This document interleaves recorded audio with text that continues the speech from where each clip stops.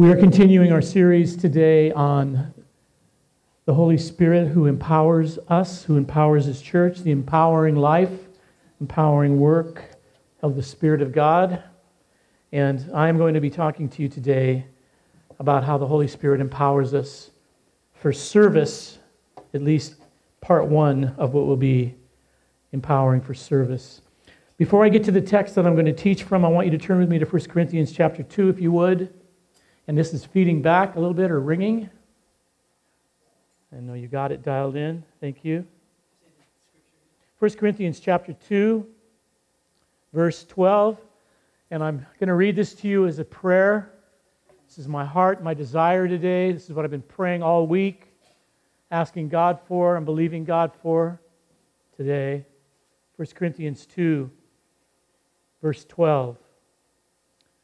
Now we have received not the spirit of the world, but the Spirit who is from God, that we might understand the things freely given us by God. And we impart this in words not taught by human wisdom, but taught by the Spirit, interpreting spiritual truths to those who are spiritual. Father, I thank you today for the Word of God. Thank you for this time together. And that, Lord, is my desire, those words of Paul, that we might freely understand the things given us to us by God. Impart these things to us, Lord, not with human wisdom, but by the Spirit of God. And interpret to our hearts today spiritual truths, Lord, using spiritual language even, to those who are spiritual. In Jesus' name, amen. Because I speak to you today as not just human beings, fleshly, carnal, but spiritual beings as well. And when we were worshiping and when we were praying this morning, I just was aware more and more how seldom we view ourselves as human beings who are spirit beings as well, because we can't see that part of us. The Bible calls it a soul or the spirit life. And when Jesus Christ created man, when God was creating by the Spirit of God and through the Son, He breathed into man life. And that life is unique because it is a capacity that gives us the ability to know a God who is Spirit Himself, unlike any other creature that God created. And I want to talk to you today about the working of the Spirit of God in the human life by His grace. And I'm going to teach today about what is commonly called gifts of the Spirit, but I'm going to change your thinking. That's my goal. And I'm going to have you rethink these truths, and I'm going to hopefully free you in areas where you've been unable to understand and maybe or you've been fearful, confused. And my goal is to enlarge us in our faith, in our capacity that we might be used of God. But I want to begin by reading 4 scriptures that apply to this truth today. If you could put them up for me. First is 1 Peter chapter 2, verses 4 through 5. It says this: As you come to Him, a living stone rejected by men, but in the sight of God chosen and precious, you yourselves, like living stones, are being built up as a spiritual house, to be a holy priesthood, to offer spiritual sacrifices to God through Jesus Christ. Notice the use of the word spiritual twice. Brothers and sisters, we are a spiritual house to offer spiritual sacrifices. Not just fleshly, carnal, not in a sinful sense carnal, sinful sense fleshly, human. Not just in a human sense, but spiritually, to offer sacrifices to God as a spiritual house. Ephesians 4:15 and 16. But speaking the truth in love, we are to grow up. Say that with me. We are to grow up in every way into Him who is the head, into Christ, from whom the whole body, joined and held together by every joint. Say, every joint. Every joint. With which it is equipped when each part is working properly, makes the body grow so that it builds itself up in love. 1 Peter 4, verse 10. As each has received a gift, use it to serve one another as good stewards of God's varied grace. Use it to serve one another as good stewards of God's multicolored grace. And then Romans 12, verse 6. Having gifts that differ according to the grace given to us, let us use them. Having gifts that differ according to the grace given us, let us use them. I'm going to teach this morning out of 1 Corinthians 12, if you want to turn there. I'm not going to read it. I'll read it as I go through it. But this morning I want to speak to you. We're continuing this series on the Holy Spirit empowering, giving life, what this means to the church. We just have this great sense that God wants us as a people to be awakened to these truths. That for our church at this time, for this spiritual community at this time, God wants to awaken these things in us. Many of us have known much of this or all of this in the past. It's nothing that's new in some senses, but at the same time, life itself robs us of our spiritual vitality. We become dormant. Some of you have grown up in churches where you did not believe what I'm going to teach today at all. Some of you don't believe it today. Some of you have seen abuses of it. Some of you are not certain what you think of it anymore. All of those are real. All of those are very justified in some sense or another. Some of you have been taught against what I'm going to be teaching you today. Some of you have been taught the opposite of this. And that's okay too. Because you have to go to God yourself and you have to decide yourself what you believe of these things. But I want to say to you that where we are today living in the 21st century, in the world that we're living in, and the calling that is upon the Church of Jesus Christ in our day, we cannot live apart from the power and the life of God being at work through us. We cannot just live as church people with just natural talent and natural ability and natural understanding and human energy and think that we are going to somehow accomplish what God wants done on the earth in our day. It's not going to suffice. It does not suffice.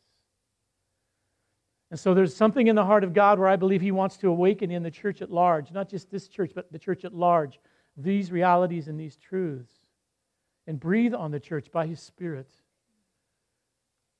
and impart anew, maybe for the first time for many of us, or maybe not for the first time for many of us, the things of the Spirit, that we might be used by God in ways beyond what we've even hoped and thought and imagined. I'm going to answer 3 questions. I'm going to ask them and answer them today. The first is this: what are, quote unquote, spiritual gifts? What are they? And maybe in this, why are they important as well? But secondly, I want to ask this question and answer: why do we not see more expressions of this grace today at work through the church? And let's be honest. Let's be brutally honest and not pretend. We are not seeing much of the things of the Spirit, at least in what we think how we should see it. But I'm going to help you see as well that sometimes it's happening, we just don't see it. And the third question is this: what can I do, if anything? And the answer is yes, there is something. What can I do to grow as a vessel for God's grace? So first of all, this first question, what are spiritual gifts? And I want to begin by maybe saying that it's easier to say what they aren't. First I want to do is I want to change your thinking completely around the word gift. And I want to tell you that the word gift is a very unfortunate word that is being used by the church because of a translation from the Greek, of the Greek word charisma. That really is the root of it being charis, which is grace. And I'll break this down for you more in a moment. Where the word gift itself is not even in the word. It's an implied understanding based on theology. Let's look at 1 Corinthians 12:1, and I want to show you exactly what I mean about how this has been a misinterpretation. 1 Corinthians 12:1, I'm reading out of the ESV. I'm sure it would be similar in the NIV, the NASB, or the NKJV, whatever V we might have. This is what the ESV says, 1 Corinthians 12:1. Now concerning spiritual gifts, brothers, I do not want you to be uninformed. Can I tell you the Greek word for spiritual gifts is a Greek word pneumatikos, pneuma, spirit, operation of, work of, pneumatikos. It has nothing to do with gifts. Paul is saying concerning spiritual things. He says concerning spirituals is really what the word pneumatikos means. The word gifts has been put in there by the translators because the chapter deals in their mind with what they've taught and what we believed is called spiritual gifts. But the word gift immediately creates in our mind something that is unhelpful to understand what I'm going to be teaching you today. This word, now concerning spirituals, brothers, listen, I do not want you to be uninformed. Concerning who you are, Corinthian church, you have things out of whack. You're abusing certain things of the Spirit. You do not understand really who you are. You don't understand spirituality. You're not acting and thinking as spiritual people. And so he'll go on in this book and he'll rebuke them for being carnal in their thinking and in their actions. But he begins in chapter 12 by saying, but concerning spirituality, concerning the things that are spiritually true, I don't want you to be uninformed. And I'll say this to us today, I don't want us to be uninformed. Matt does not want us to be uninformed. Kevin does not want it. With the elders, we do not want us to be uninformed. We want us to grow up into Christ as mature men and women, a spiritual house for God. So immediately in our minds, already we have in our mind that Paul is going to be talking about gifts. And that gift implies has been something that I've been given that I possess. Gifts, something given to me that I now have that I possess, which we will see as an improper understanding of this very important truth. We have been given grace. Say that. We've been given grace. Grace empowered by the Holy Spirit.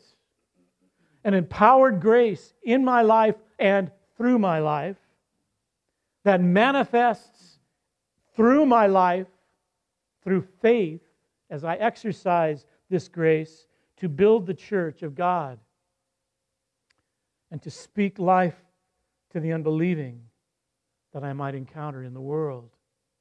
We've been given grace.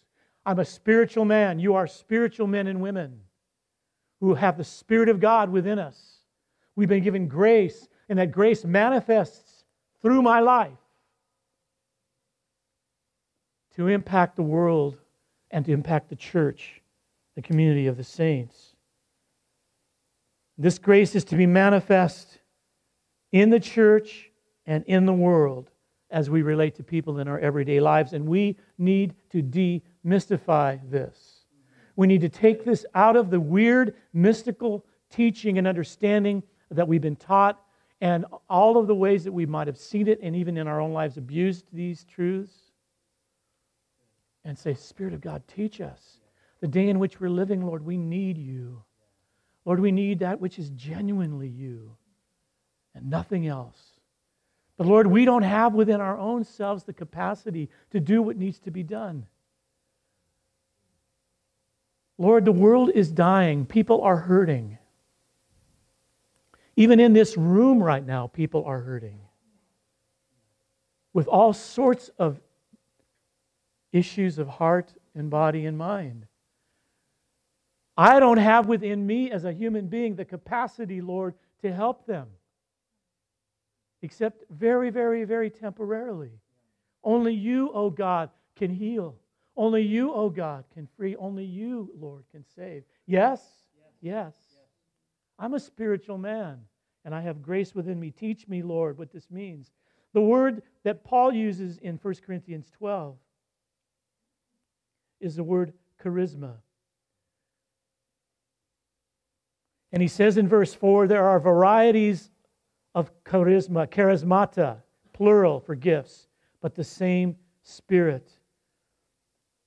This word charisma, if you put up slide 3 for me, please. The word charisma used by Paul was not a common word. This word was not common in pre-Christian literature. And it's not found very often in secular post-Christian literature.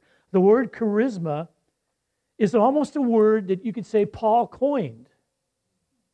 It's one of those words that Paul coins words in the New Testament, Greek words, because he can't find quite the right word to say what he wants to say with the Greek language because of the theology, because of what he knew to be true. Of course, the word charis was a word that was known. It means grace, it means favor, and the gods had divine favor. That word would have been common in the Greek language, charis, which was the influence of on the heart of someone, of divine favor, and its reflection in their life. That's a word that was common. But the word that Paul uses in 1 Corinthians 12:4 is a different word. It's the word charisma. And when you put an MA on the end of Greek in a word, it makes that word concrete. Something that was abstract becomes concrete. Or it would show the result of that at work. So he puts an MA on on the end of charis, it becomes charisma, and he brings an abstract reality of grace, of some kind of influence, of some kind of favor, and he makes it something concrete with an effect that was evident, that could be seen or known. And then the word charismata, which is what actually the word there in verse 4 is, gifts is a plural word, and charismata is simply the plural of charisma. And he uses that word in chapter 12 in verse 4, verse 9, verse 28, verse 30, and verse 31. He uses the word charismata. And charismata is the plural of charisma, which is a word that Paul is using to describe the effect of grace on the human heart as it manifests. The effect of grace on the human heart as it manifests. Isn't that beautiful? Lord, manifest your grace in me and through me. Manifest yourself, oh God. That which is true of who you are in me, manifest yourself. Brothers and sisters, that's a good prayer. I believe in grace. We all do. I've never seen it, really.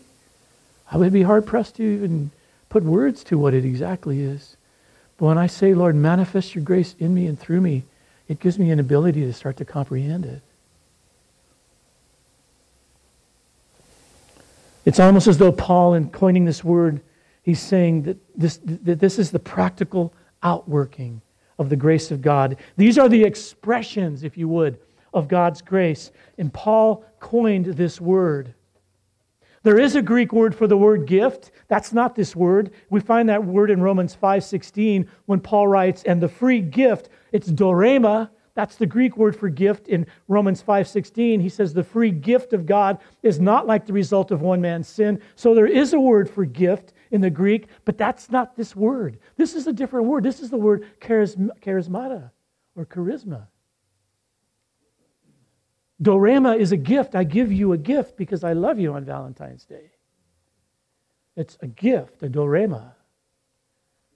And that's not what Paul is using. Not that he didn't give us. He's not saying he gave us something in that sense. This is something that manifests Are you with me?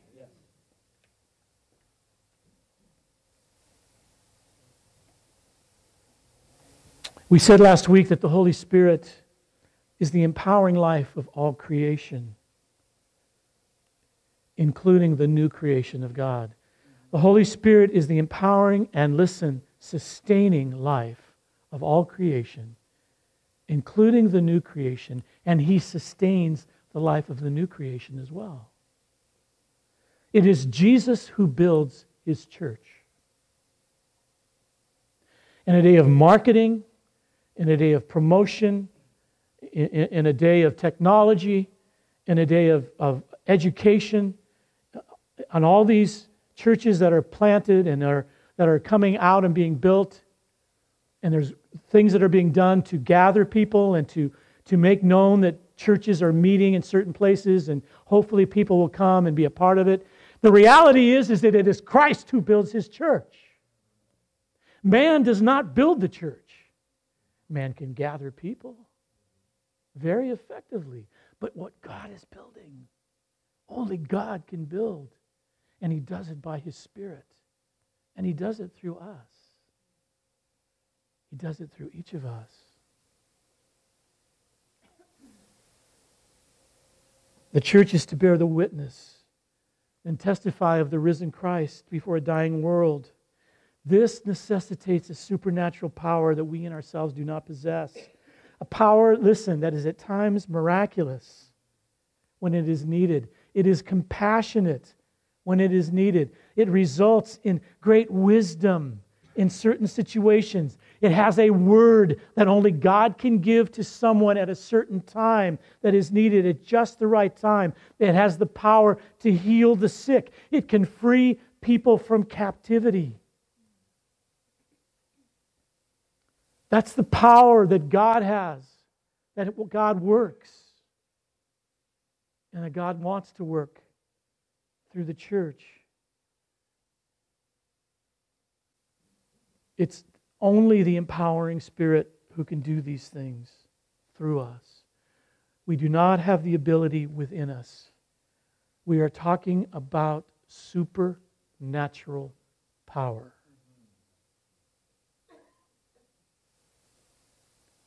I am tired of human wisdom.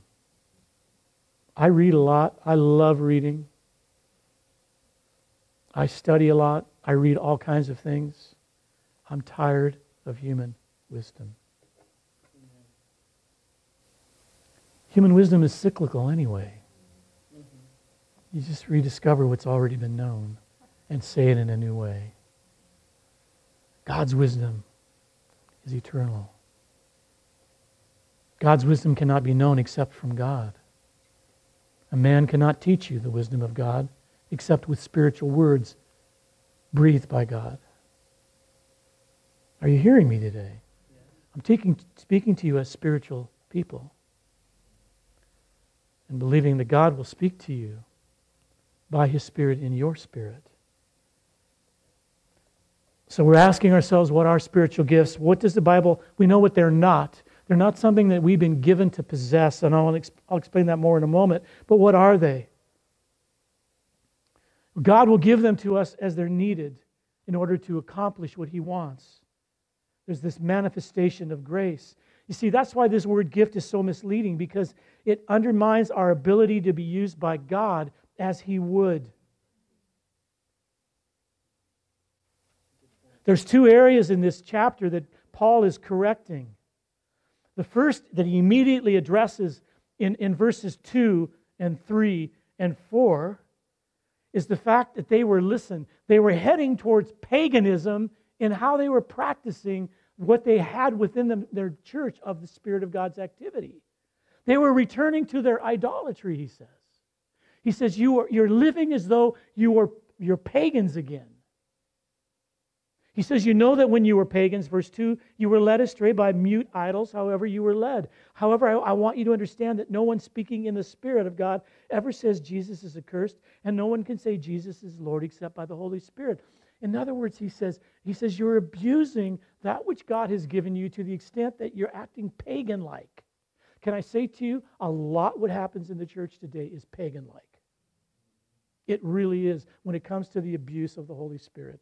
That's why there are people in this room who are right now afraid of the working of the Spirit because you've seen this abused. My own life, I let the pendulum swing away from abuse because I was so tired of it, and God's had to reawaken in me the things I'm teaching you today. I think I told you this a few weeks ago, maybe months ago now, that for me one morning or one day I felt the Lord just say to me, I'm calling you to walk in things that you've walked in before, but now in a greater way. And I knew what He meant. I knew what He meant. I'll talk more about that in a moment. But He said, listen, He said, you've got abuse that is pagan-like. And so He addresses that. He corrects it right away. But the second thing He wants to teach them, beginning in verses 4 and 6 through 6, is how important this truth is of God's grace working through the individual believers. And He says in verse 4, He goes, listen, there are varieties of charismata, but it's the same Spirit. And there's varieties of diakonia, or ministry, but the same Lord. And there are varieties of eneragma, or energy, or activity, but it is the same God who what? Empowers them all in everyone. So there's varieties. This word variety is the key word in this text and in what I'm teaching you, because the word is a Greek word that has as its root two other words, and the two words would be through and to choose. It's a Greek word, diairesis, and it means it's translated varieties or diversities or differing, but it has two root words in it, and the two root words mean through and to choose. In other words, God chooses through whom He wants to work. We are like conduits, is what Paul is saying. You are a conduit for God's grace, which is the opposite of receiving something and having it. You hearing me? And then pulling it out, maybe, if I even know what it is, and using it sometimes when the music's just right. I mean, it sounds ridiculous, but isn't that what we're like? No, the Lord says, no, you're a conduit. You're a conduit of grace. And He says, and there's conduits that are of the charismata. There's conduits of ministries. There's conduits of power, of energy. But it's the triune God working all, in all, and through all. And so He says in verse 7, so to each is given, listen, to each is given, in fact, read it with me, to each is given the manifestation of the Spirit for the common good. Now, when we read that word each is given, we immediately tilt back and default back to gifts. But if you read it in a different way, which is what Paul is saying, no, God will use each of us in differing ways as He chooses at any time as a conduit of grace. Are you with me? And then he goes on in verse 11 and he says this, all of these are empowered by the one and same Spirit, who apportions to each one individually as He wills. And again, we read that verse and we can default back to, we've received a gift. He's apportioned to each one of us something as He wills. And so that's what I have as a gift. No, He's saying He apportions it as needed through whomever is willing to be used as a conduit to manifest my grace right now.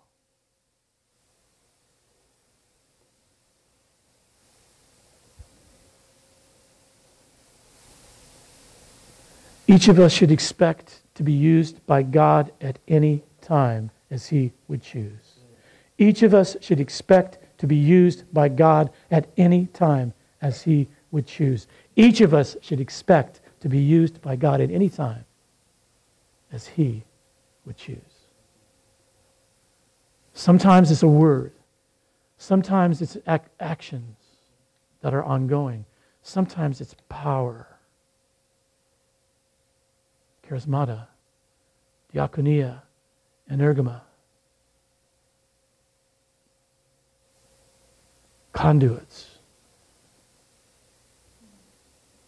Are you open to being used by God, by God's Spirit whenever He wants and wherever He wants in your life? Are you open? That's what the Spirit of God is saying today to us. My answer is yes, Lord. Yes, Lord. Yes, Lord. The second question, why are we not seeing more genuine expressions of this grace in the church today? This is a difficult question to answer. I'm going to tell you what I think. I'm not telling you that this is a thus saith the Lord, but I believe it is the Spirit of God speaking in me. There are many reasons, but one of the main reasons is because what we have come to see as the norm for the church today is believers thinking that they have been given a spiritual gift by God that they possess, if they even have a theology for them. So first of all, we have many churches, and I have many friends that I greatly respect that are leaders in the church who do not believe that the gifts of the charismata, I'm going to use that word rather than gifts because I don't want to put gifts in your mind, who do not believe the charismata are ongoing today. That they've stopped with the apostolic age ending. That they were only given as a sign for the apostolic church, and when the Word of God and the canonization of Scripture came in, they were no longer needed, other than teaching and evangelism. But the sign gifts, the power gifts, or tongues, prophecy, healing, miracles, those have ceased. So there are people in this room right now who you may believe that because you've been taught that. That's fine. I'm going to challenge your thinking today, though. And secondly, if we do have a theology that we do believe that this could be ongoing, that God is doing this, we never see it, and so we're not sure what it's supposed to look like, or we have seen, as I said, abuse, and we know we don't want that. But a third reason is because we've been taught that we've been given something that we now possess, and they even have ways that help you identify them. You take a little test, and you want to discover your spiritual gift. And so they'll say, do you like to talk a lot? And you go, yeah, I like to talk a lot. Well, then you probably have the gift of utterance. Yeah, some kind of utterance. Are you really handy with your hands? Yeah, I'm handy with my hand. Well, you have the gift of helps. Helps. So whenever we need help, we're going to call on your gift. And you go, please don't. You have a pickup truck? Yep, you have the gift of helps too. But I mean, it's ridiculous, but literally, this is what we do. I've been in churches where they've done this. Help you identify your gift. Oh, now I know what my gift is. Now what do I do with it? Well, we'll let you know. Man, I just hope I don't get prophecy. Please don't give me the prophecy. Do you have senses from God that you're not? No, I don't know. So we confuse also natural talents and natural abilities, when in fact what I'm talking about today is supernatural. It's the manifestation of God's grace. Let me give you some practical examples from my life. This last week, I spent I don't know how many hours studying. God uses my brain. I use my brain. I don't want to say God uses. I use my brain. Reading comprehension, critical thinking. I'm able to formulate in my mind clear understanding. I'm able to articulate it to the point I can put it on paper and organize my thoughts. And then I come here on a Sunday and I stand in front of you and I open my mouth and I speak to you what I have given my mind to. But here's the difference. I trust, I pray, I believe that when I open my mouth, the Spirit of God speaks. Not every single thing. But when the Spirit of God takes the words that I have formulated with my human brain and He impregnates them with grace, and that grace manifests through something that I say that pierces your heart to where you know that it's God, that's supernatural.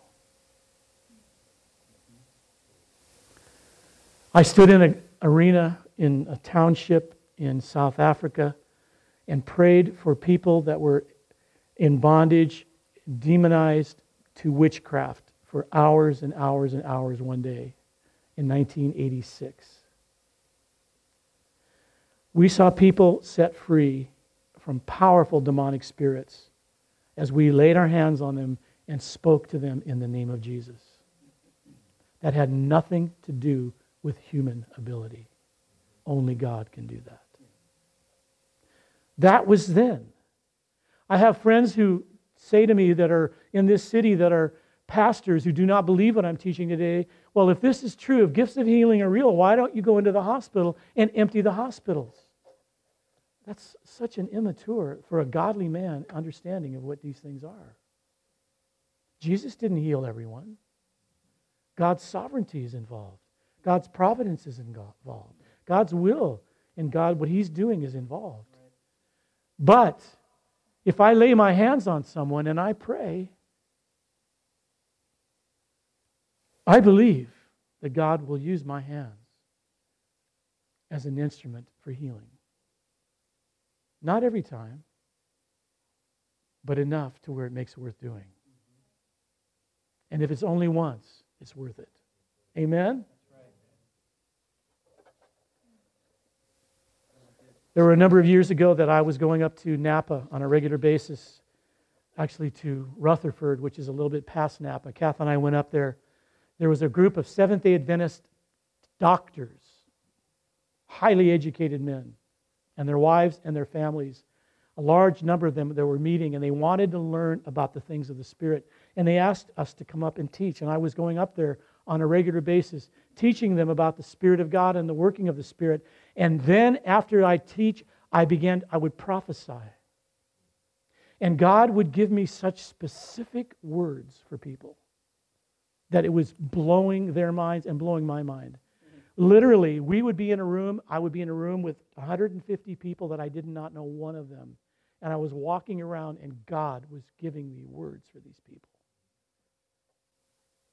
And afterward, they would tell me what I had said and how it had impacted their life. It happens in Mexico when I'm in Mexico.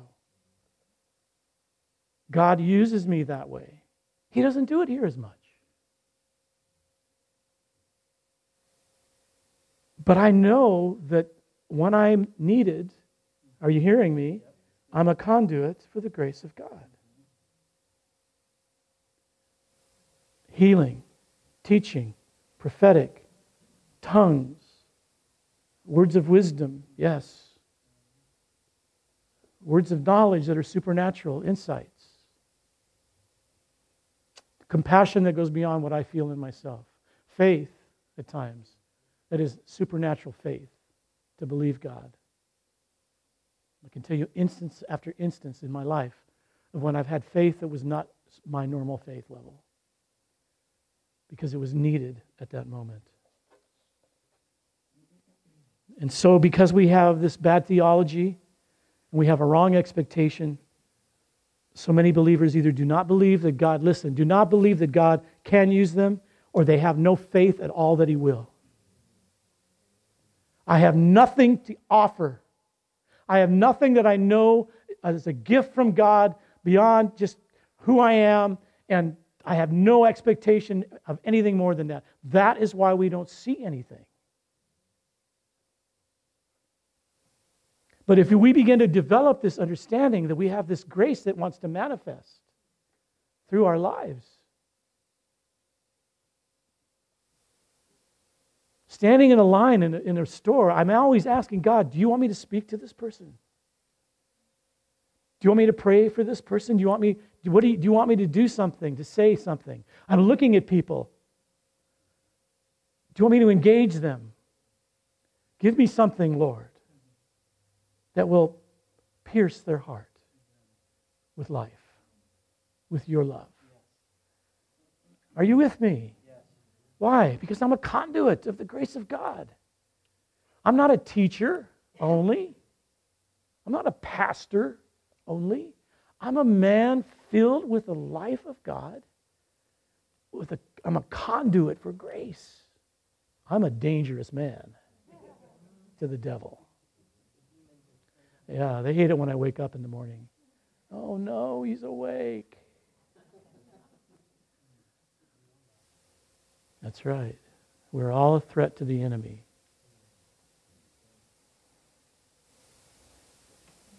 But I also think there's a failure to discern the body of Christ for what it is. To recognize and understand the place the church plays in God's redemptive purposes today. And as I said earlier in the meeting, as our future, as being the bride of Christ. If we truly could see the church as Revelation 12 describes her, as Paul describes her in Ephesians 6, as the bride of Christ, beloved of God. If we could see the church, it would change how we would discern the body rightly, Paul says. We need to discern the body rightly. And that's, again, just grace. It's grace at work in us. So what can we do to grow in this area? Lastly, I'm going to give you 1, 2, 3, 4, 5 areas that we can grow in. First is we need to grow in our understanding of God's purposes on the earth overall and the church's place in them. Grow in our understanding of God's purposes on the earth and the church's place in them. Grow to love the church as it is seen by God, as I just said a moment ago. I want to read 3 texts for you as we close. First is this, relating to this, Ephesians 3. Turn there with me. Ephesians 3, 7 through 12. I want to give some time here at the end because we want to pray. So I'm going to do this quickly. Ephesians 3, 7 through 12. This relates to understanding God's purposes on the earth and the church's place in them. Please hear this. Ephesians 3, listen to his language, verse 7. Of this gospel I was made a minister according to the gift. Guess which word it is? It's charisma. According to the gift of God's grace, which was given me by the working of His power. Sounds like 1 Corinthians 12. To me, though I am the very least of all the saints, his confidence was not in himself. This grace was given to preach to the Gentiles the unsearchable riches of Christ, and to bring to light for everyone what is the plan of the mystery hidden for ages in God who created all things, so that, through the church, I love this, the manifold wisdom of God might now be made known to the rulers. This is Revelation 12, the dragon, to the rulers and authorities in the heavenly places. This was according to the eternal purpose that He realized it is finished in Christ Jesus our Lord, in whom we have boldness and access. See, we need to know and understand God's purposes. And when we understand God's purposes for the church and what He's doing on the earth, we go, Lord, we need your power. God, we need your Spirit. Lord, we are unable.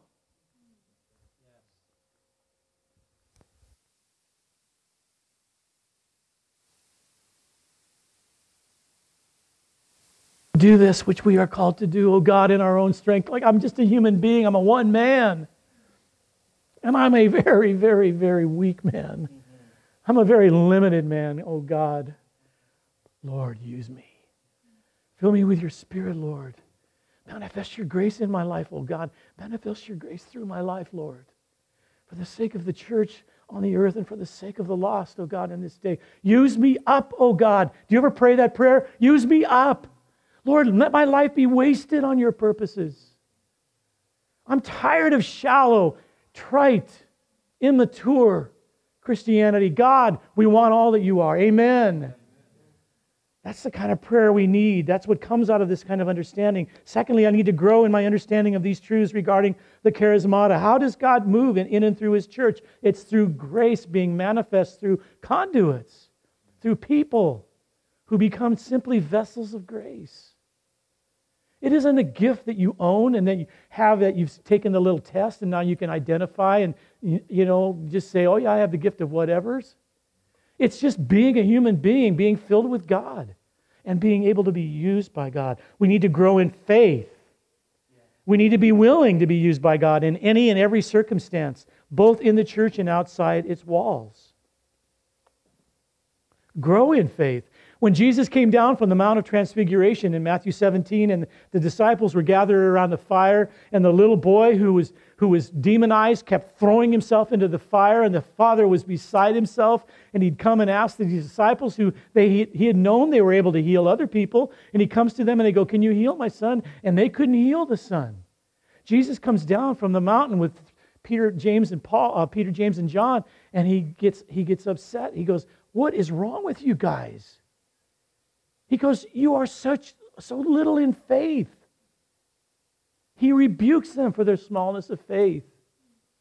Brothers and sisters, be enlarged in your faith. Say, Lord, enlarge me. Enlarge me so that I can believe you for more, so I can take risks. I can step out and take risks. Lord, even if I look the fool, I'm willing to be foolish, for they love not their own lives, even unto death. Lord, use me. So what if I look foolish? So what if I give a word that sounds goofy? Who knows how God might use it? Step out. Step out. Step out. Open your mouth and speak. Lay your hands on and believe. Pray and ask God to give you what is needed.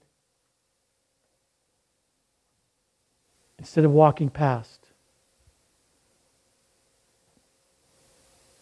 Grow in understanding of God's purposes. Grow in understanding of how God does what He does by His Spirit in the church. Grow in faith and grow in obedience. Step out. Take risks of faith to speak. Be obedient. It's not just to have the faith, it's then to act upon it. Let me read 1 Corinthians 14, 1 through 3. Turn there quickly, and this is the last text. 1 Corinthians 14. Listen to what he says, 1 through 3, and then we'll jump down to verse 24. 1 Corinthians 14, 1. Pursue love and earnestly desire charismata. Earnestly desire to be conduits of grace, especially that you may prophesy. Why? Because prophecy has the greatest effect. For one who speaks in a tongue speaks to men, but to God. Speaks not to men, but to God. See, tongues is God-directed. Praise. And interpreted, it's God-directed, it's praise, it's beautiful, it's edifying to hear. Just supernatural praise that comes out of the heart of a man by the Spirit of God, or the heart of a woman speaking to God, the beauty of God, the glories of God, and it's interpreted and it speaks of God's glory, but it's directed to God. But he says prophecy, though, is spoken to men. Tongue speaks not to men, but to God, for no one understands him. On the other hand, the one who prophesies speaks to men, to people, for their upbuilding and encouragement and consolation. And now go down to verse 24.